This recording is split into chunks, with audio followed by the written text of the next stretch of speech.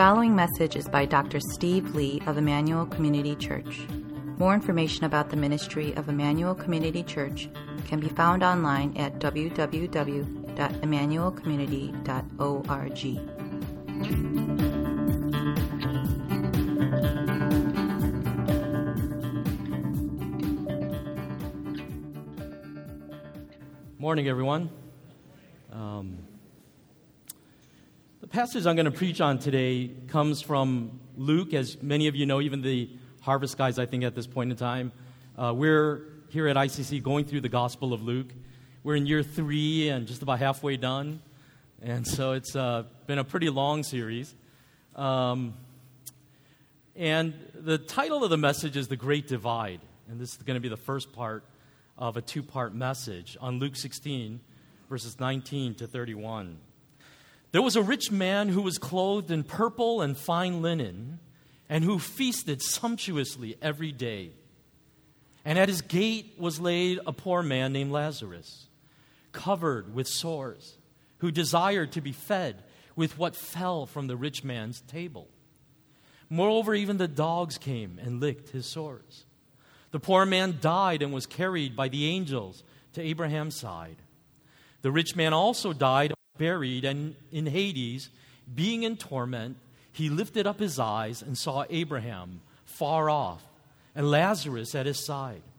And he called out, "Father Abraham, have mercy on me, and send Lazarus to dip the end of his finger in water and cool my tongue, for I am in anguish in this flame." But Abraham said, "Child, remember that you in your lifetime received your good things, and Lazarus in like manner bad things. But now he is comforted here, and you are in anguish. And besides all this, between us and you, a great chasm has been fixed, in order that those who would pass from here to you may not be able, and none may cross from there to us." And he said, "Then I beg you, Father, to send him to my father's house, for I have 5 brothers, so that he may warn them, lest they also come into this place of torment." But Abraham said, "They have Moses and the prophets. Let them hear them." And he said, "No, Father Abraham, but if someone goes to them from the dead, they will repent." He said to him, "If they do not hear Moses and the prophets, neither will they be convinced if someone should rise from the dead." Let's pray. God, as we tackle this difficult doctrine of hell, we pray that you would grant to us a heart of understanding, a heart of submission, a heart that is willing to hear the truth, no matter how difficult it may be, that ultimately out of that obedience, Christ would reign supreme in our lives. For it is in his name we pray. Amen. Luke 16, verses 19 to 31 is one of the most extensive teachings we find in the entire Bible on the topic of hell. And there is a fair amount here that I want to unpack. And so, as I mentioned in the introduction, I'm going to divide this text into 2 messages. And in today's message, I want to explore what I would argue is probably one of the most fundamental objections to this doctrine of hell. Frankly, why it even exists in the first place. And why, as we claim a loving God, would send people to a place of torment like that is so horrible. And in doing so, what I'm hoping to do is to expose some of the misconceptions that many of us, not just people outside the church, but even many of us Christians within the church, have about both heaven and hell. And I also, in this message today, want to try to look a little more closely at the heart of a person that is headed to hell as well as to heaven, and to see if we can make sense of all of this. And then next week, we're going to focus on sort of the second half of this story and talk about what are the implications of this doctrine of hell for our witness in the world and the way that we ought to live our lives as believers in Jesus Christ. Okay? And I want to start this message by saying that hell is a difficult doctrine. It is. And I'm not just saying that for non-Christians or people outside the church that are bothered by the fact that this is what Christians believe. But I want to argue that even as a sincere Christian, you yourself may really struggle with this doctrine. Statistically, more Americans believe in heaven than they believe in hell. And not surprisingly, just about everybody in America that believes that there is a hell doesn't think they're going to be there when they die. Or another way we could say it is, just about every American who believes that there is heaven waiting for them in the afterlife thinks they're going to be there. And so we got to wrestle with this issue, and we've got to unpack what Scripture has to say to us about this difficult doctrine. I think one of the ways that we could sort of summarize the key objection to hell is we could say, one is, hell makes salvation seem too exclusive. It just makes it seem too exclusive. The doctrine of hell paints the picture of a cruel and hateful God who condemns everyone else except these Christians. That, I guess, if you're not one of them, then you go to hell. And so the objection is raised. What about all the hundreds of millions of people who worship other religions? Or who don't follow a religion at all? Are they really all condemned? Another objection to the doctrine of hell is the punishment seems too severe. I mean, for some people, maybe there could be some sense in which a judgment day makes sense, because there is so much garbage in this world. There is so much injustice. There's so much evil that maybe in all of us there is a sense that there should be a day of reckoning. There should be some day when God makes things right. But hell seems a little too much. A picture of horrible suffering for eternity. From many people's perspectives, the argument would be that the punishment doesn't fit the crime. It's just over the top. It's too much. A third objection is, isn't there enough suffering in this life?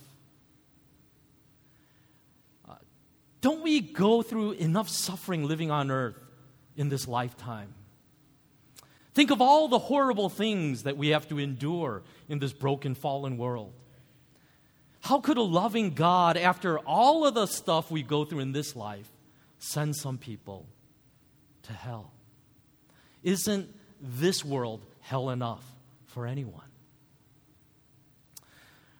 Robert Ingersoll captures the sentiment like this: if there is a God who will damn his children forever, I would rather go to hell than to go to heaven and keep the society of such an infamous tyrant. And the truth is, maybe some of you are sympathetic to Ingersoll's words. And I'll be honest here. In my own journey of faith, some of these sentiments have been ones that even I have personally struggled with and wrestled with. But here's the thing.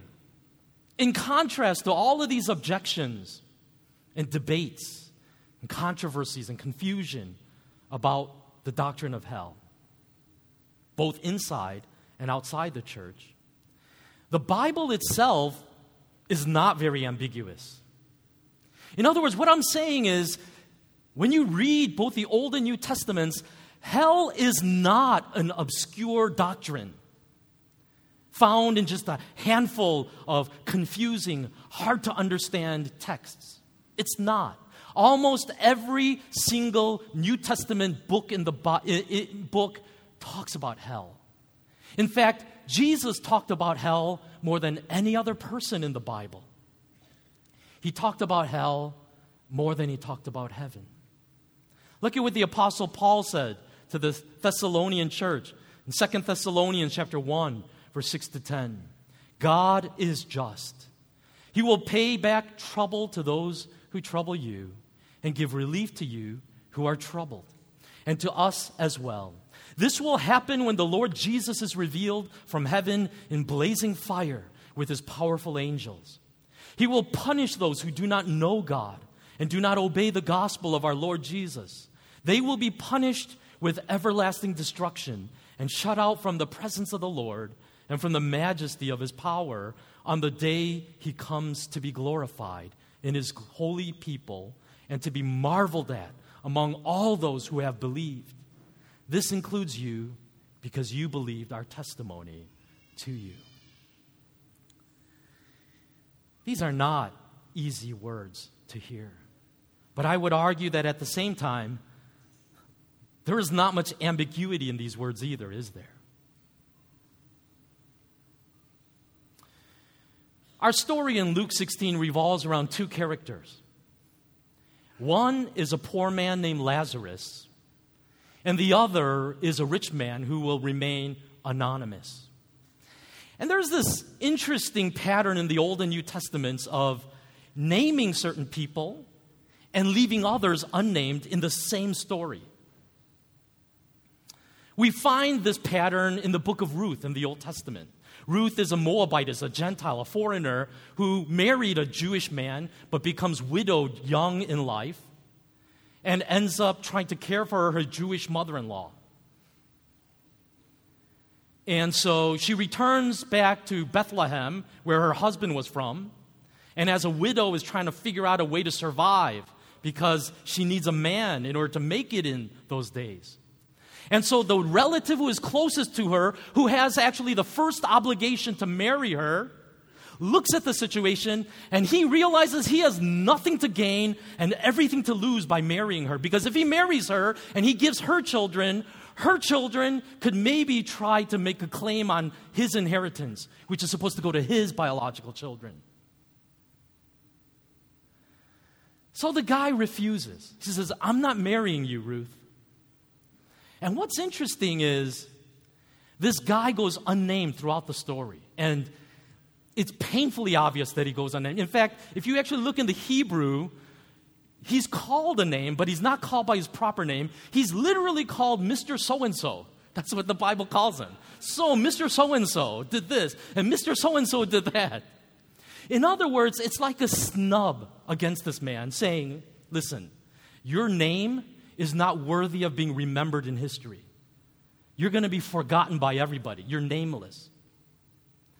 In contrast, her next kinsman, Boaz, who selflessly marries Ruth and cares for her, is remembered in the history of God. And the message is very clear. This man who chose the selfish way, who chose to live according to his own agenda, will be forgotten in God's history, is forgotten by God. But Boaz, who rose to the occasion and honored God, will be remembered by him forever. And I think something similar is going on in our story this morning in Luke chapter 16. The poor man, Lazarus, is remembered by God, while this rich man is just one more anonymous person that will be forgotten in history.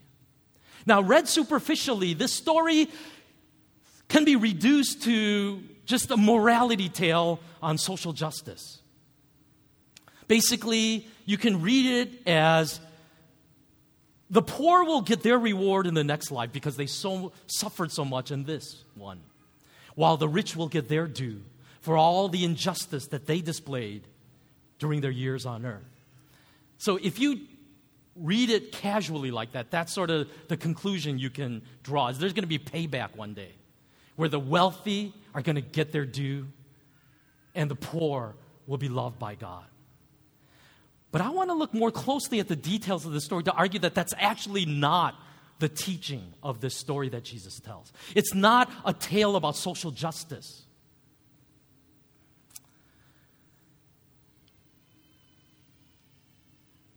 The issue being emphasized in the story about this anonymous rich man is not his riches, as substantial as they were.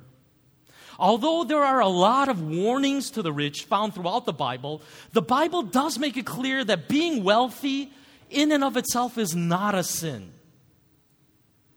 But it's the heart with which we live our life on this earth that Jesus is highlighting in this story. All this man cared about was himself. In his years on earth, he lived an extravagant, opulent lifestyle in which he denied himself nothing. He dressed in the most expensive clothing that money could buy. Every meal he ate like a king, a feast that he demanded to be set before him. And all the while he's living this extravagant lifestyle, there is this poor man laying at his gate, his front door, who is in essence starving to death. And we're told that Lazarus can only dream of eating the crumbs that may fall from this man's table. By virtue of the fact that he dreamt of that, suggests something. It suggests that this rich man walked by Lazarus every day when he went out of his house. But in all of those times encountering this starving man, never lifted a finger to feed this guy, but callously watched this man die. In other words, this rich man showed utter contempt and disregard for the things that mattered to God. You see, this man finds himself in hell, not because he was wealthy, but because he basically lived a life completely on his own terms, as if he were his own God. And it's clear that the same arrogant attitude follows him into the afterlife.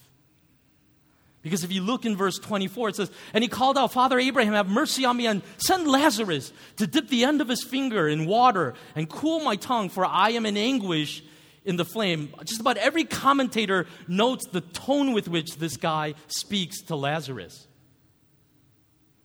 You see, even in hell, he is trying to dictate the terms by which he is to be served. And so he talks to Lazarus. He talks about Lazarus as if he's his servant.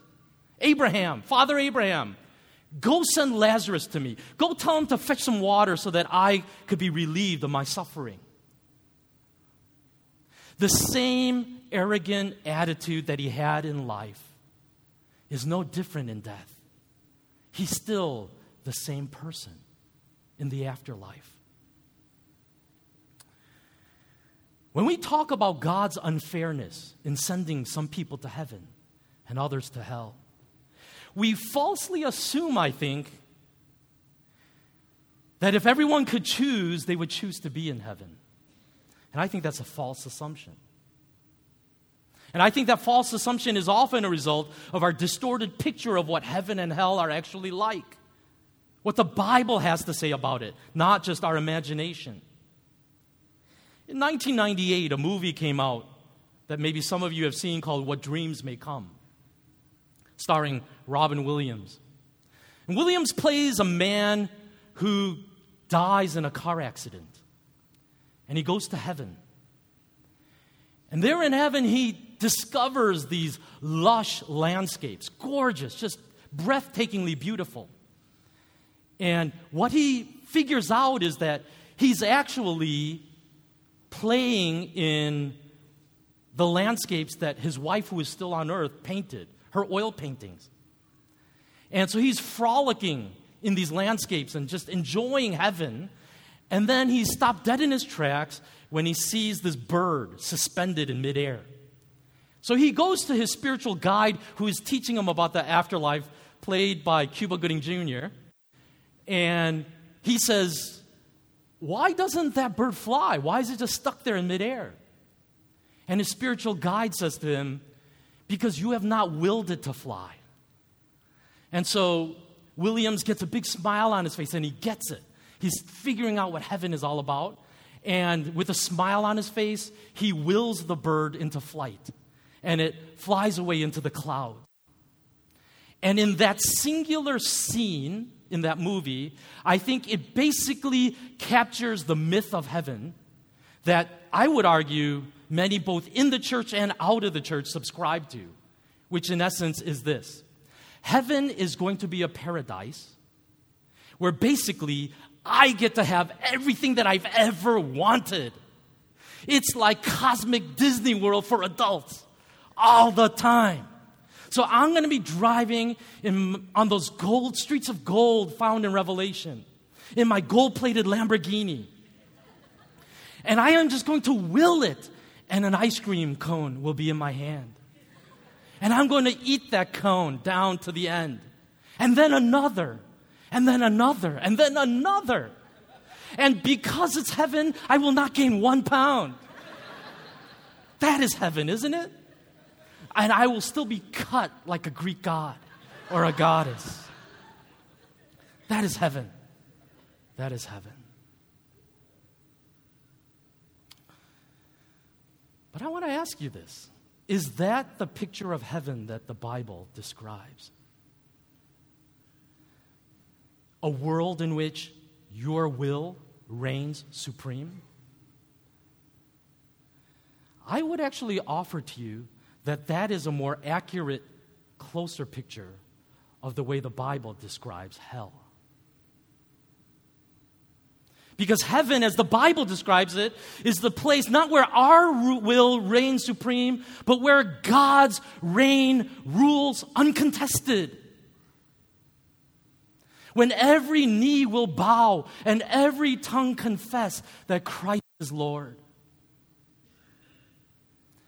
And here is the honest question that you and I have to wrestle with in light of that teaching of heaven. Does that sound like paradise to you?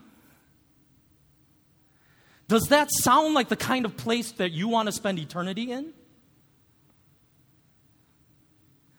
Because at the root of all sin is a desire in each one of us to rule ourselves, to let my will be done, to let me call the shots, to let me be a God unto myself and not bow to another. And that's what hell is. The question is this. The people who will not be in heaven, do they even want heaven? Is that even a picture of paradise? To the proud, the unbroken, the hard-hearted. In his book, The Problem of Pain, C.S. Lewis describes it like this. And this quote, I apologize, is a bit dense, and I was debating about whether I should just paraphrase it or what, but it's just try to track with what he's saying because it's such a powerful thing he says about hell. I willingly believe that the damned are, in one sense, successful. Rebels to the end. That the doors of hell are locked on the inside. I do not mean that the ghosts may not wish to come out of hell in the vague fashion wherein an envious man wishes to be happy. But they certainly do not will even the first preliminary stages of that self-abandonment through which alone the soul can reach any good. They enjoy forever the horrible freedom they have demanded and are therefore self-enslaved, just as the blessed forever submitting to obedience become through all eternity more and more free. In the long run, the answer to all those who object to the doctrine of hell is itself a question. What are you asking God to do? To wipe out their past sins and at all costs to give them a fresh start, smoothing every difficulty and offering every miraculous help? Because He has done so on Calvary. To forgive them, they will not be forgiven. To leave them alone, alas, I am afraid, that is what He does. You see, what C.S. Lewis is saying is, hell can in essence be defined as that place where God abandons you to your sin. Say, if this is what you want, this is what you get. Go for it. Have it your way. Have it on your terms, as you've demanded. In his book, The Great Divorce, he continues in his talk about hell, and he says, there are two kinds of people in the end. Those who say to God, thy will be done. And those to whom God says, in the end, thy will be done. All that are in hell choose it. Without that self-choice, there could be no hell. No soul that seriously and constantly desires joy will ever miss it. Those who seek find. To those who knock, it is opened. Now, this is going to be a little controversial. And if it's going to really bother you, please talk to me one-on-one, okay? But over the years of my reflection on this doctrine of hell, I think where I stand today in my own belief about hell is that I think these descriptions like a lake of fire and burning sulfur and things like that, I understand them to be more symbolic and metaphorical than literal. But that doesn't mean I think the anguish of hell is any less intense than if it were a literal lake of fire. R.C. Sproul says it like this. These graphic images of eternal punishment provoke the question, should we take these descriptions literally, or are they merely symbols? I suspect they are symbols, but I find no relief in that. We must not think of them as being mere symbols. It is probable that the sinner in hell would prefer a literal lake of fire as his eternal abode to the reality of hell represented in the lake of fire image. And what the point of what Sproul is saying, and what I believe as well, is to say, I think what the lake of fire imagery represents is a condition of total separation from God. Being abandoned to the imprisonment of your own will without God's favor or protection or fellowship. In this sense, you could argue that hell is getting exactly what you've always wanted. To be the king of your own kingdom, apart from God's authority over them. C.S. Lewis paints this very intriguing picture of hell in his book, The Great Divorce, as an ever-expanding dark city in which neighbor against neighbor keeps moving further and further away from each other because they just can't stand one another. And so the second you get in a fight, the second you get sick of another person, you just relocate a little to the margins, a little to the margins. And in the end, hell becomes one expansive suburb of people that cannot be with one another. My will be done. Let it be done the way I want it. The problem with getting what we want or what we think we want is that we don't understand the horror of what we want. You see, the freedom of hell is like the freedom of a heroin addict who is granted the ability to do as much heroin as he or she wants. It's a false freedom, isn't it? It's the picture of God abandoning you to the consequences of your sinful desires without any hope for rescue from your own choices. C.S. Lewis illustrates this through the example of a sin like a complaining spirit. It begins with a grumbling mood and yourself still distinct from it, perhaps criticizing it, meaning on earth it's still a struggle. You're fighting these tendencies. And yourself in a dark hour may will that mood, embrace it. You can repent and come out of it again. But there may come a day when you can do that no longer. Then there will be no you left to criticize the mood, nor even to enjoy it, but just the grumble itself, going on forever like a machine. That's a terrifying picture that Lewis paints of taking your sin and magnifying it over the course of eternity and envisioning what a life like that would be like, unhelped by God.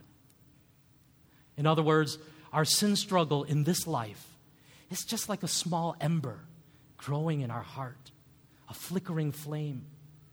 In hell, that sin becomes a raging fire that consumes us, unabated, without relief. You know, the Bible says that before Jesus rescues us, we are enemies of God. Colossians chapter 1, verse 21 says, and you who were once were alienated and hostile in mind, doing evil deeds. That's the way he introduces us. He says, you were once enemies of God. You once had a bent against God, hating him. And I think a lot of us, we kind of refuse that kind of characterization of us. I wouldn't describe it like that. I never hated God. It's not like I ever shook my fist at heaven and said, damn you, why are you doing this? But I think what the Bible is saying is this. There is inside every one of us a desire to reject God and be our own God, to be able to live life on our terms, to be set free of any limitations of mortality, and to be able to align our world according to our desire, our wishes. And the truth is, there's plenty of empirical evidence to demonstrate the Spirit in each of our lives. I think it's captured so well in that famous poem by William Ernest Henley called Invictus. It says, out of the night that covers me, black as the pit from pole to pole, I thank whatever gods may be for my unconquerable soul. In the fell clutch of circumstance, I have not winced nor cried aloud. Under the bludgeonings of chance, my head is bloody but unbowed. Beyond this place of wrath and tears looms but the horror of the shade, and yet the menace of the years finds and shall find me unafraid. It matters not how straight the gate, how charged with punishments the scroll. I, the master of my fate, I am the captain of my soul. You see, whether you're a serial killer or a soccer mom, that spirit of rebellion and pride resides in every single one of us. I am the master of my fate. I am the captain of my soul. In verse 26, we're told that there is a great divide so vast that there's no way to cross it once the judgment day has come. But the great message of Scripture is this, that Christ, in this moment of redemptive history, has bridged that gulf that none of us could bridge on our own. Romans chapter 5, verse 1 to 2, it says, therefore, since we have been justified through faith, we have peace with God through our Lord Jesus Christ, through whom we have gained access by faith into this grace in which we now stand. And we rejoice in the hope of the glory of God. Paul goes on in verses 10 through 11, for if when we were God's enemies, we were reconciled to him through the death of his Son, how much more, having been reconciled, shall we be saved through his life? Not only is this so, but we also rejoice in God through our Lord Jesus Christ, through whom we have now received reconciliation. You see, the great work of redemption that Christ did for us is to break that spirit of pride and to conquer the unconquerable soul inside every one of us. It's not just about getting a ticket to paradise when we die. It's about preparing our hearts so that we are fit and welcoming of heaven. It is to prepare us as people that say, not my will, but thine be done. You see, brothers and sisters, you have to take a very honest and hard look at your life right now, because there are only two roads here. One that goes to heaven and one that goes to hell. And the road that goes to heaven is the road of the broken heart conquered by God, that says it's ultimately not about me and what I want, but about bowing before Christ, for whom I have been created. You see, the question is, do you even want to be in heaven? Are you sure that that's where you want to be in the afterlife? Because the deeper question related to that is, what is your understanding of heaven? What do you think heaven is going to even be like that draws you to it? And I'm going to tell you this. If your picture of heaven is this myth That it's basically like Disneyland where you get to do anything you want with impunity? That is a closer picture to hell. And I want to ask you this as I wrap up this message this day. Has Christ conquered your soul? Has he? Because let me be honest here. As I do pastoral counseling, what I come across very regularly is not the heart of a person conquered, but more of a person that is trying to conquer God. With the frustration and the anger and this sense of, when is God going to get in line with my plans? What's his problem? Why isn't he blessing me? Why isn't he answering my prayers? Why doesn't he do what I ask him to do? And all of it really betrays a heart that is saying, my will be done. My will be done in heaven as it is on earth. And the dangerous and frightening thing is God may one day say to you, so be it. Your will be done. Have it your way. I don't want to interfere with that. Or we can turn to Christ and realize that he did for us what we could never do for ourselves by breaking the spirit of pride in us and causing us by faith to say, what I want more than anything is you. This is what we're preparing for here on this earth. It's a heart that hungers for heaven. A heart that hungers to bow and bend the knee before Christ and say, to you alone be the glory. Let's pray.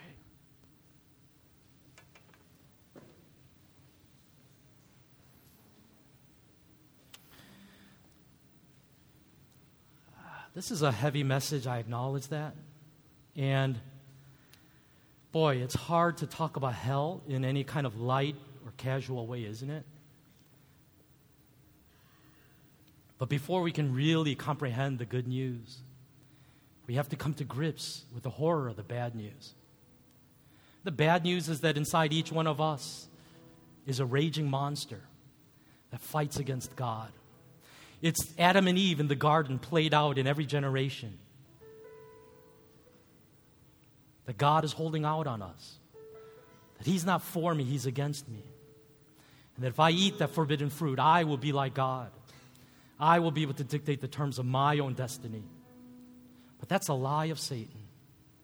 It's a lie of the devil. Christ offers to you the power of his redemption to conquer your soul.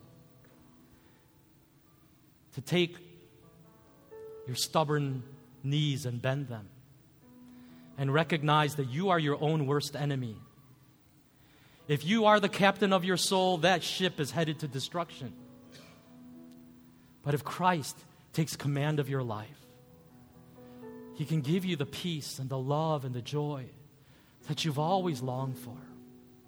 Everything that you try to engineer by your own design and failed, Christ can rescue the shipwreck of your life and give you a new hope, a new joy, a new power that you never knew before, so that you come to view the afterlife not just a ticket to paradise, but a moment in which you get to stand before the God that created you and understand for the first time the fullness of why you were even created in this world. To join everyone else who will one day stand before that throne, say, worthy, worthy is the Lamb. Our worship team is going to lead us into the song, Praise to Our God. One of the lines in the verses says, from dawn till dusk we'll be lifting up our King. Hear our song, praise to our God, praise to our God. I want to ask you honestly this question. Does that sound fun to you? Does that sound exciting to you? To spend 24/7 praising God from dawn to dusk? Or for maybe some of you, if you're just have an honest moment, you say, that does not sound attractive to me at all. If that's heaven, I really have to question whether that's what I want. As I was preparing this message and thinking about heaven and hell and picturing what heaven is going to be like, I was just so moved inside by thinking about these lyrics, picturing the story of Revelation, standing before the throne room of God. And what I realized that I longed for so much was just to be able to, for one time in my life, worship God without mixed motives. To be able to see Him face to face, fall on my knees, and be able to say, salvation belongs to you. It's all about you. It's all for you. Because you have rescued the shipwreck of my life. You are the captain of my soul. You are the lover of my life. My sincere prayer for every single person in this room today is that that would be the hope of heaven that lies in your heart. That the prayer that you would offer this day is, Jesus Christ, conquer the stubborn soul. Conquer this heart, that I would be fully yours and live in the fullness of your purpose for me and why you created me. Would you just pray that prayer for a few minutes? And our worship team is going to come and lead us in these closing songs of worship. Let's pray.